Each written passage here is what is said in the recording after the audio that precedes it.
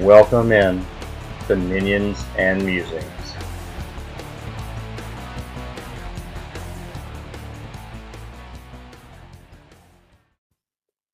Hey, it's Evil Jeff once again behind the mic.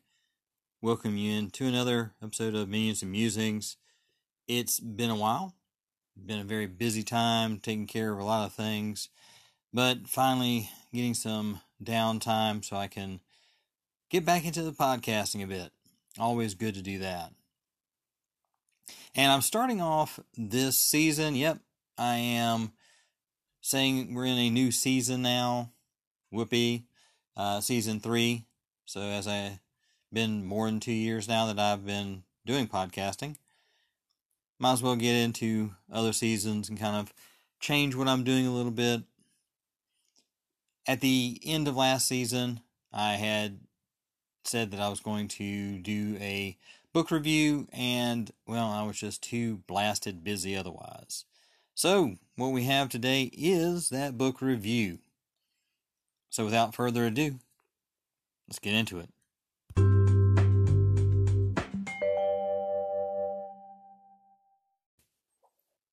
So, the book in question is The Elusive Shift, How Role-Playing Games Forged Their Identity by John Peterson. This is roughly 310 pages of book, but reading-wise, you're talking about 270 pages, and then the rest of it being notes and index, and a bibliography in there. Peterson does a great job of organizing a huge amount of information and presenting it in a great way for you to really feel like you can understand where role-playing games came from. You know, we all might know some stuff. We've read some things, read a previous game, but really looking at how he goes about this and showing you, hey, here's how we got to the place where we are right now. How we got to role-playing games. Really does a good job of that. This is a dense read. This is not one of these you're just going to sit down and breeze through it. You probably are going to have to break it up into chunks. And really, if you want to try to kind of digest and understand what is being said, you definitely want to pause after every so often in there and think about what's being said. I mean, that's what I did to really kind of take stock at what I had read. Occasionally go back and read it again, because more than once I found myself at the end of a small section going, what exactly did I read? So, a little bit about it for you. It was really interesting to see how D&D evolves from wargaming. Now, if you've read his previous book, Playing at the World, then you probably already know this. In fact, this is sort of the beginning of this, sort of a digest of it. In fact, I had read pieces of Playing at the World and listening to Che Webster over on Roleplay Rescue, who had done a review of this, and that was after I read the book, even says so that the first part of this book is sort of a condensed version of understanding how D&D came about. But this is not just D&D. This is role-playing games. And how he backs up his premise is all of the excerpts from the fanzines, the APAs, and everything during that time frame, which gives you a great feeling as to what's going on all the players' minds. All the GMs, people that are working, and not just in the industry, but in this brand new world of stuff that's being pushed out there. So, if you really like that idea, to get an idea of, how other people have thought, then this is really a good read for you. Again, still going to be dense. what I found interesting was knowing that Gygax and Arneson came from a wargaming background to generate this game, was to also see something that's popped up recently as well in many of the role-playing circles that most of us that are listening to this podcast have been into, was how Kriegspiel plays a part in this. And in fact, in the whole evolution of what we are calling role-playing games.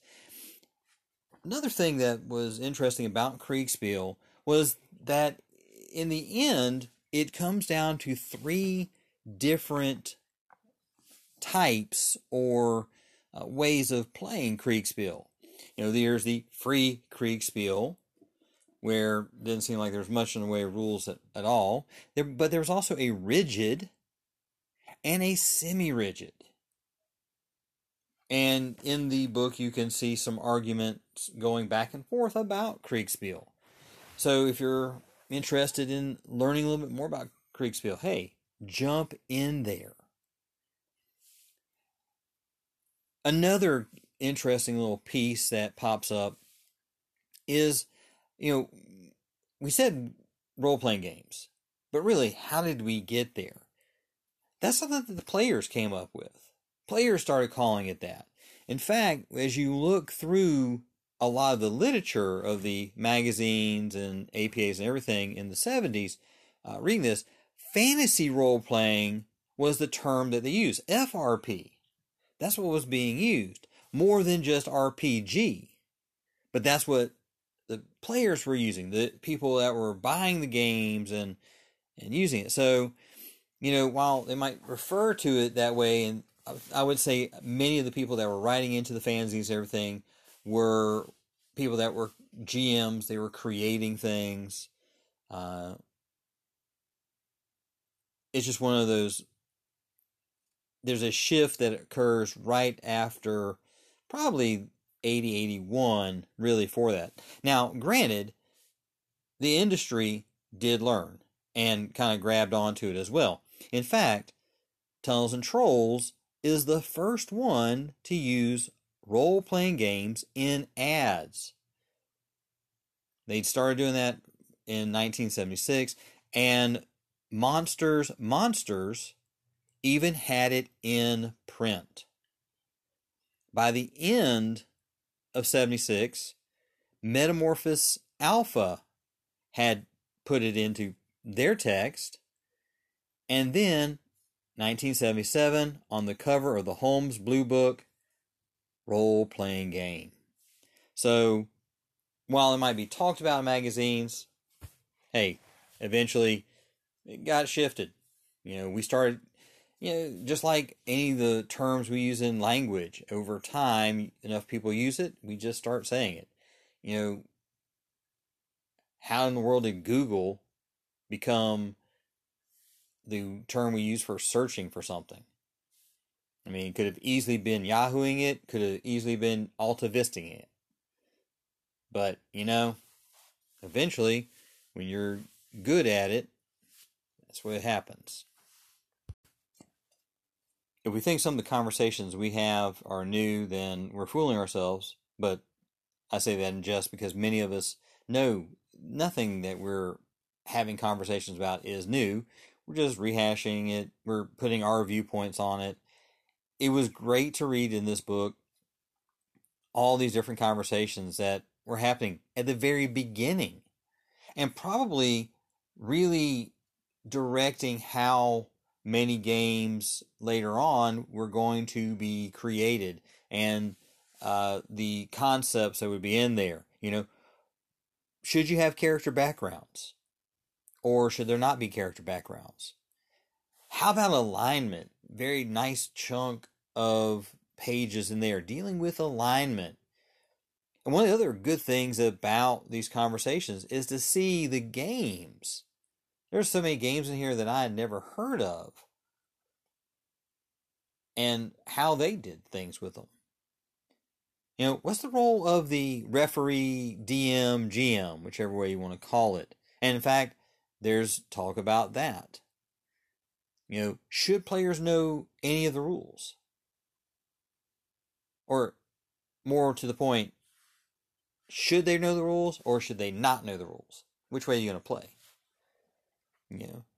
Are you story gaming or are you power gaming? And then things in between. When you roll the dice, do you let it stand? Or do you interpret things? And how often should you roll? Should the GM roll? Should the player roll? Who?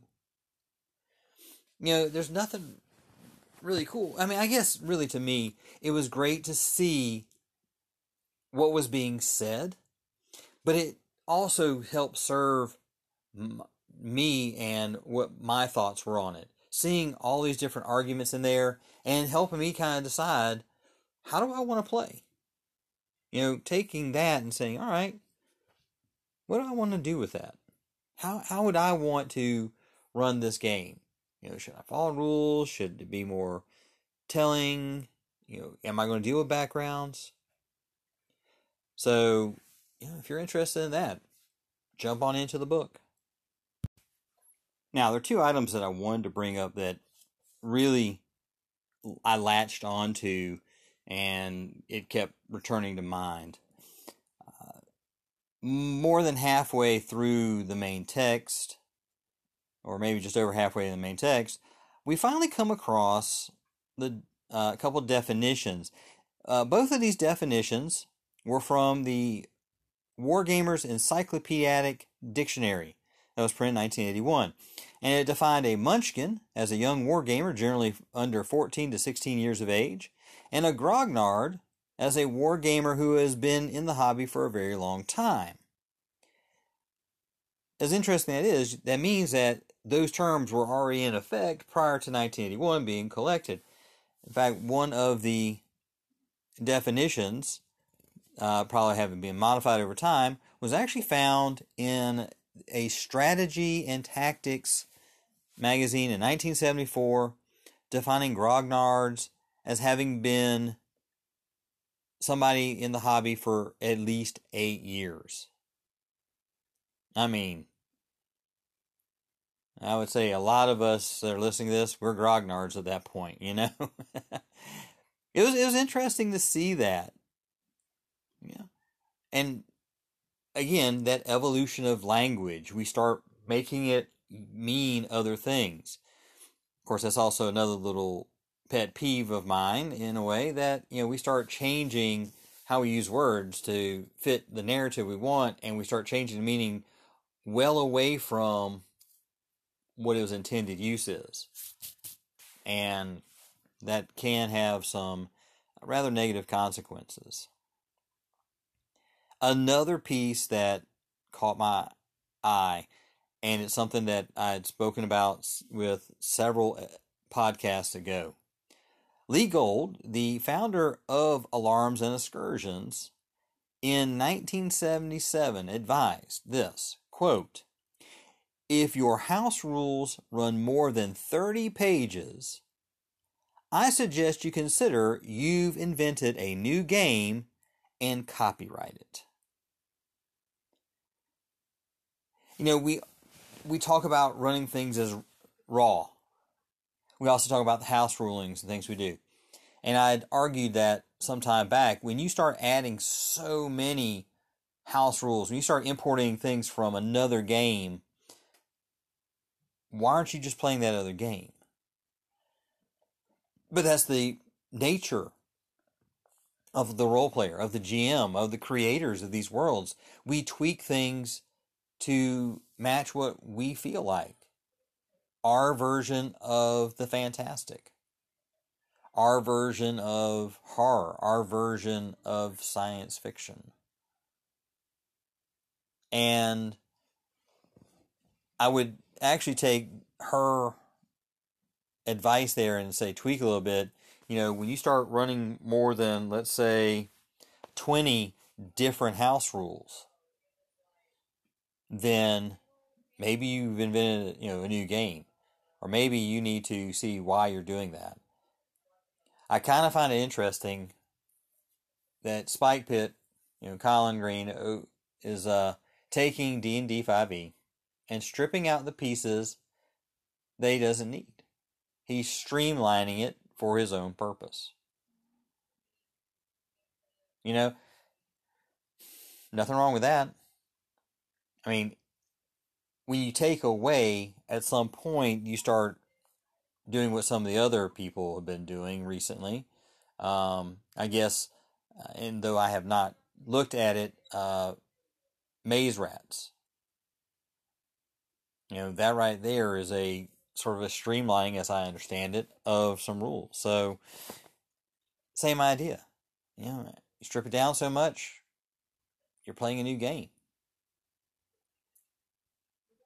But we love to tinker, we love to play, because why? It's our imagination. How much should we do? Well, okay, that's up to each of us. And we all have our own opinions about how much you should do or should not do. Doesn't do any good for us to yell at each other about it.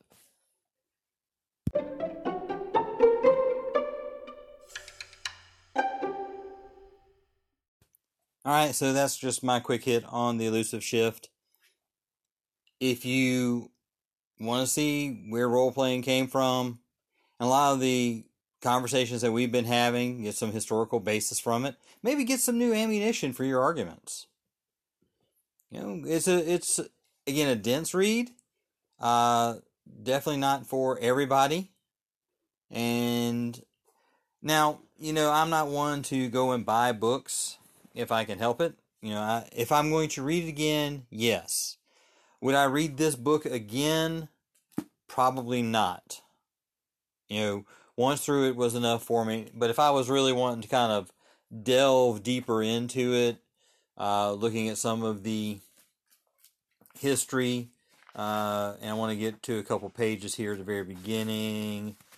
Right in the front of it, there are some acknowledgments and talk about the sources that you get that was used here. So, Alarms and Excursions, Avalon Hill General, I'm just hitting a couple of them here. The Dragon Magazine, Europa, Games Letter, International Wargamer, Sorcerer's Apprentice, Midgard Forum. So, some pieces that he pulled from. There's a gold mine out there for if you really want to get into the history of it and see what other people are thinking. I think there's some hidden gems out there that we could probably pull out one more time. Thanks for hanging out, listening. Be good. And face-to-face gaming, we should be there. Later.